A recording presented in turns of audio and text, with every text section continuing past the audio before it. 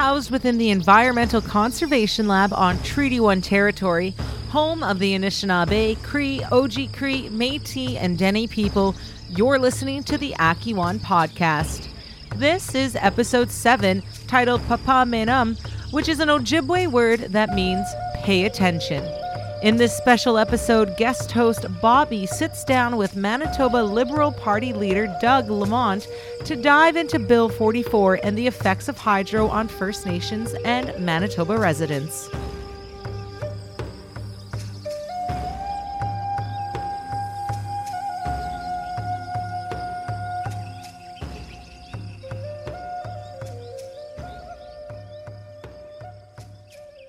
Buju Tansi. Ojawa Mashka Debajeke and Dijne Kazkin Gundo Dem. Of course, you all pretty much know who I am at this point. My name is Taylor. One of the spirit names that I carry is Brown Buffalo, and I come from the Fish Clan. I call Broken Head Ojibwe Nation my home community and one of the sacred places very near and dear to my heart. We thank you for tuning in to the Akiwan Podcast. So, Bindige, welcome. Come on in. So we are now into part 2 of season 1 of the podcast. And for this special episode, we're taking a little bit of a turn from the traditional teachings to help people better understand Bill 44 and the Manitoba Public Utilities Board, aka the PUB. Now, I believe it is important for all of us to learn about the environmental issues and injustices that are occurring right in our backyards. As extraordinary as learning about our culture truly is, it is also essential that we hear about other issues that we as Indigenous and non-Indigenous people face on a daily basis regarding industry and government. And for that, we have special guest host Bobby. Take it away. My name is Bobby Manyeli, international student. I'm doing environmental science. Yeah, so I've been working with Waniskatan, which is Alliance of Hydro Impacted Communities. So as part of communications, the whole Bill 44 came up. Yep. And I thought it would be interesting because we just started a podcast to maybe have responses on it. Yeah, well, look, it's a terrible bill. Basically, the entire point of the Public Utilities Board is supposed to be so that you have an independent board that protects people. Yeah, It protects the people who have hydro from paying too much money. It's independent. I mean, the whole thing about it is that it's independent from hydro and it's independent from government. And what's being proposed in this bill is basically almost getting rid of the Public Utilities Board without getting rid of the Public Utilities Board. It's not new. So the idea, I just sent you that article from 17 years ago, where NDP Premier Gary Doer was also really mad at the Public Utilities Board because they were saying, no, Manitoba Hydro doesn't need to have a massive rate increase and to protect people who are from paying too much. And so it actually shows this is a long-standing problem under governments, whether it's PC or NDP. Our position is that the PUB should be intact, is that it's absolutely critical to have that independence and to make sure that people are protected. And it's also interesting because part of the reason I sent you that is not just to say, well, look, the NDP and the PCs have done the same thing, but they're making the same arguments, saying, oh, it's too much. It costs so much money to do this. Well, the fact is that oversight doesn't come for free. Is that there's a real cost to doing things the right way. And you can, what they're trying to do, what the NDP at the time tried to do, what the PCs are trying to do right now is cut corners. They're trying to say, and it's really shocking when you dig into the details. Basically, the power to determine what rates are going to be is going to be taken away from the Public Utilities Board. They can just keep going up and up and up. They've said, well, it can either be 4% a year or twice inflation. Well, nobody knows what inflation could be, so it could be much more. And even though 4% doesn't sound like much, when you stack that 4% on 4% on 4%, pretty quickly you have much faster than you realize, because it's compound interest. You can end up doubling the cost of of hydro. And one of the things that they're doing without being open about it is the whole point of hydro is that it exists to provide low cost electricity to everybody. And so in doing that, it gets a monopoly to do that. But the whole point, and this is actually, I think this is what people have struggled with. This is what the PCs and even the NDP struggled with, is that the point of hydro is not to make as much money as possible. The point of hydro is to make sure that people can afford electricity and to keep the cost of living low for families and for individuals, and to keep the cost of business low. But that is not something, that's something that's gone out the window. It's sort of, people thought, oh, well, this will be like our oil. We can make as much money on it as we possibly can. That's not what you want a hydro company to do. You want it, you have to have that balance. And because it's a monopoly and because it's owned by government, you have to have somebody there, the PUB, who can stand up for people. And it has to be something that's regular. So they're trying to shift it to make it every 5 years. I mean, it's really appalling, because they're completely dismantling independent oversight, which protects people. And instead, it's all just going to go to the hands of the government, and where it'll be just decided by either the minister or cabinet, not even by the legislature. So these won't be decided, you won't be debated, it won't be decided by elected officials. It's just the government in power. And that is the exact opposite of what we've been arguing for, since I've been arguing for since before I was elected, is that hydro is owned by all Manitobans. It belongs to all Manitobans, and it needs to be bigger than politics. Is that we should stop politicizing hydro. And I mean, even we were talking about this. Who's asking for this? Who actually wants this? And it's not quite clear to me. Except that the other thing about hydro, it gets look. There's no denying its massive impacts on displacing communities, flooding out communities, the presence of work camps where Indigenous people were abused, sometimes criminally. It's really terrible. So there is a long legacy of damage that needs to be compensated for. But the other is that in terms of revenue, that provincial governments have used, just keep taking hundreds of millions of dollars out of hydro every year. And this is a thing that's important to understand, because and it's really actually unfortunate, and it's new. But one of the things that's happened is that the worse that things get for hydro, the better it is for the government in power. And that's a hard thing. And I know it's hard to understand, because how can that be? It's because the way things have been set up is that when hydro takes on more debt, like the more debt that hydro takes on, the government of Manitoba charges a fee on that debt. So the more debt hydro has, the more money the government of Manitoba gets. The more dams they build, they pay capital taxes. The more dams they build, the more money they pay to the Manitoba government. And if those dams have cost overruns and cost $2 billion more, well, that's even more taxes that the government can charge. And there's also water rentals.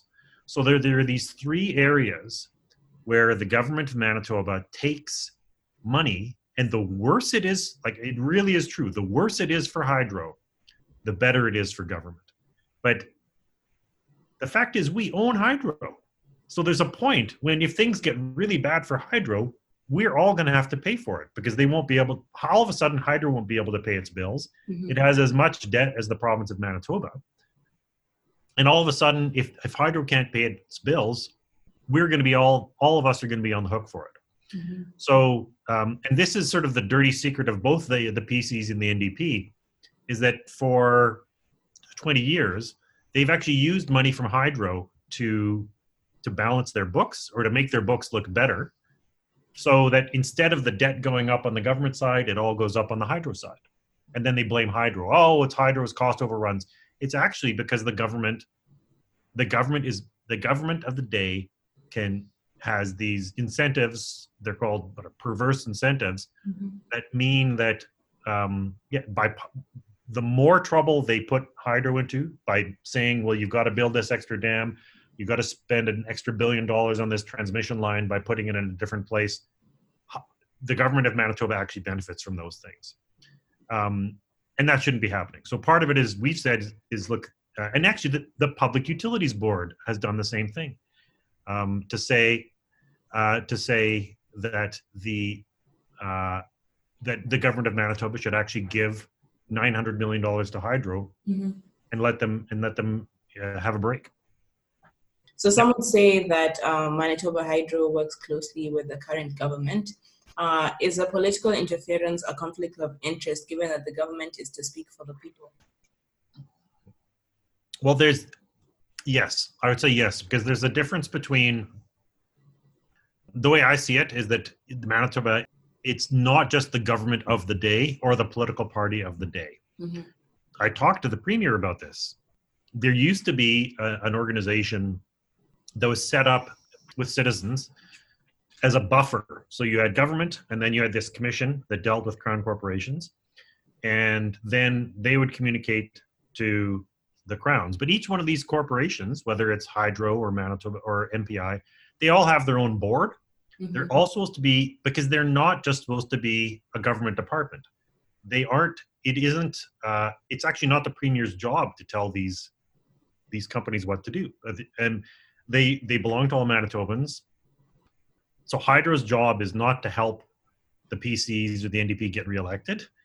Hydro's job is supposed to be to provide electricity at the lowest possible rate to as many Manitobans as possible. And it's the same thing with MPI.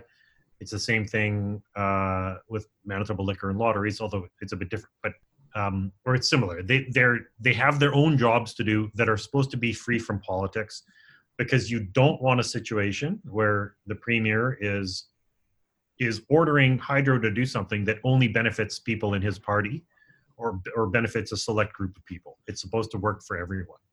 And what's happened, and this bill is the worst example of it, but we've seen it.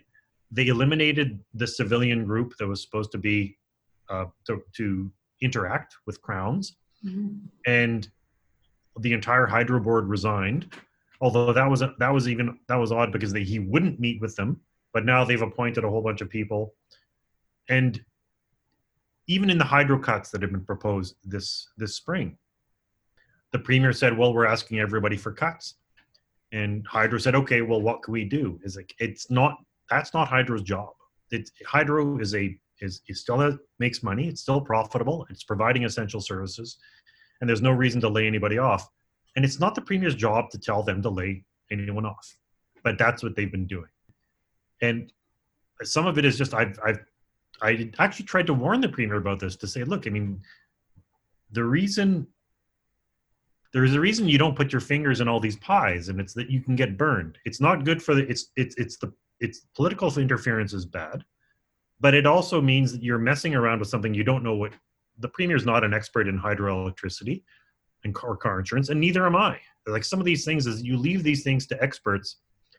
But the other really important thing is that if you're living in a democracy, you have to have set up systems where people have an obligation to say no, and are empowered to say no. And that's part of what the sort of civilian oversight was supposed to do. And it's also what the Public Utilities Board is supposed to do. They are empowered and free to say no to Hydro and to say no to the premier, and that's being eliminated. And that's probably the biggest possible. That is probably the simplest way to explain what is so wrong with this bill. So the power of saying no goes hand in hand with public consultation, right? And absolutely. So they did bring forth the first reading of Bill 44, and the public consultation consisted of putting it out on a website with a short window of response. So this approach has been widely criticized.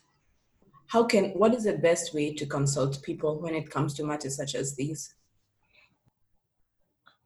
Well, it has to be meaningful consultation, and by meaningful, and some of it is actually just going beyond that and working in partnership with people, because it happens a lot with this government. They'll put up a poll on a website and say, well, we consulted with people. But part of it is you actually have to sit down and listen to people and take their ideas and pay attention, because it's the same thing with saying no. It's also recognizing that you might be making a mistake, and that someone else is going to point it out for you. And that's actually a good thing if somebody else is preventing you from making a big mistake. But that's part of what the entire Public Utilities Board is also supposed to do, is that it provides people with an opportunity to put forward arguments. And that is being denied. And one of the things that happened just in this spring, I think that the PCs got reelected, and have this huge amount of legislation they just want to push through. And they dropped it all the day before the budget, and it ended up being held up. But everything's been disrupted as a result of the pandemic by accident. But it's given up people an opportunity to see what is actually happening, is that they haven't been able to pull a fast one and ram all the stuff through. Actual consultation would mean public hearings. It would mean having committees where people are given the opportunity and time ahead of time to say, look, in a couple of weeks we're going to have a public hearing on this. You should be able to present in person, remotely, or by paper or whatever. But the frustrating thing about this is that so much of what this government does, the PCs, is just going through the motions. So you'll have presentations at committee. People will come forward with good ideas in important changes, and they won't actually make their way into legislation. So it's actually some of it is doing it the right way. Consulting with people, making sure that we're listening, actually making those changes. That's the way it's just, we should run things the way they should be run, because it really does make things better. And like I said about corner cutting, there's just this sort of, I think there's a belief on the part of the PCs that they're right and they just got to get this through, and that opponents are just aren't worth listening to, or they just want to pay them lip service. So that it's all those things. But I mean, fundamentally, there's an ideological component of understanding what hydro is supposed to be and what it exists for. And the idea, and that to me is its original mandate, low cost power for everyone. And getting away from that is not going to ultimately will hurt everyone. So far you've spoken as like the leader of your party. So speaking just a citizen of Winnipeg or Manitoba, would you have a rough idea of how much your last hydro bill was? We're not on a plan, and I have natural gas at home. Okay. I know that it's in winter, it can be, sometimes it's $300 or more. In summer, it's usually around 150, $200. Okay, so the follow-up to that was, how important is a PUB in determining the price tag on that bill? Oh, it's absolutely critical. Yeah, I mean, the PUB makes that decision, and hydro doesn't really have much of a choice about it. And when you look at the details, it's really shocking the way that the PUB is basically being stripped down and made powerless. And I really don't even, in looking at it, I don't know who benefits, right? Except the one thing about it, I think, is to go back to my one possible explanation is just that it's an alternative to raising taxes. Is that they don't want to they want to say, oh, well, we're not going to raise taxes, we can cut your taxes. But everybody else is paying for it because this allows massive increases in electricity rates. And that it's just a way of, it's actually quite similar to what the city of Winnipeg has done with water fees, is that you're not actually paying for your water, you end up, but that's an area where they can really, they can collect a lot of revenue, even though it's got nothing to do with water. So, I mean, part of it is we've called for honesty in accounting, and that taxes should be paid, the things that taxes should be used to pay for things for taxes, and that hydro should be left alone as much as possible. And And if it is incredibly important because it has just been so politicized. It's turned into a political football over the years, and it really is incredibly important and valuable to all Manitobans, recognizing, of course, the legacy it's had in the past. But it has enormous potential, and I really. It makes me sad, frankly, that I think the NDP and the PCs have put it at risk. But it's absolutely still rescuable. Would you have any closing remarks? No, I just want to say thank you very much. That voices like yours and the organization you belong to are really important. And keep speaking up.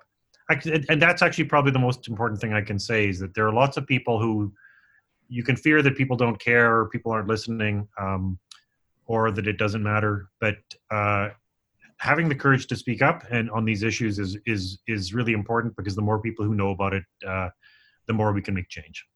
Sure. Okay. So that's the end of the interview. So thank you for that. Yeah, absolutely. Yeah. Thank you so much. Hey, thank you so much. Have a great day. Miigwech, Bobby, and Mr. Lamont for sharing your insights on Bill 44 and the PUB, the Public Utilities Board. If you'd like to learn more about Bill 44, there is a link on the episode description for you to visit. You can also take a stand against Bill 44 by joining the ongoing social media actions on Instagram at Waniskatan. That's Waniskatan, but it's all posted on the description as well for you. As well as you can follow us on Facebook. Waniskatan is another organization, kind of like the mothership organization that myself and Bobby work for. And we have Facebook and Instagram for you to follow along on the social media actions. All links are provided, as I said, as well. You've reached the end of episode 7, Papa Minam, of the Akiwan podcast.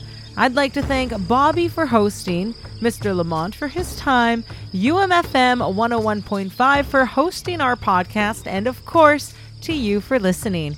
If you have any questions or would like to be a part of Akiwan, please email me at akiwan@umfm.com.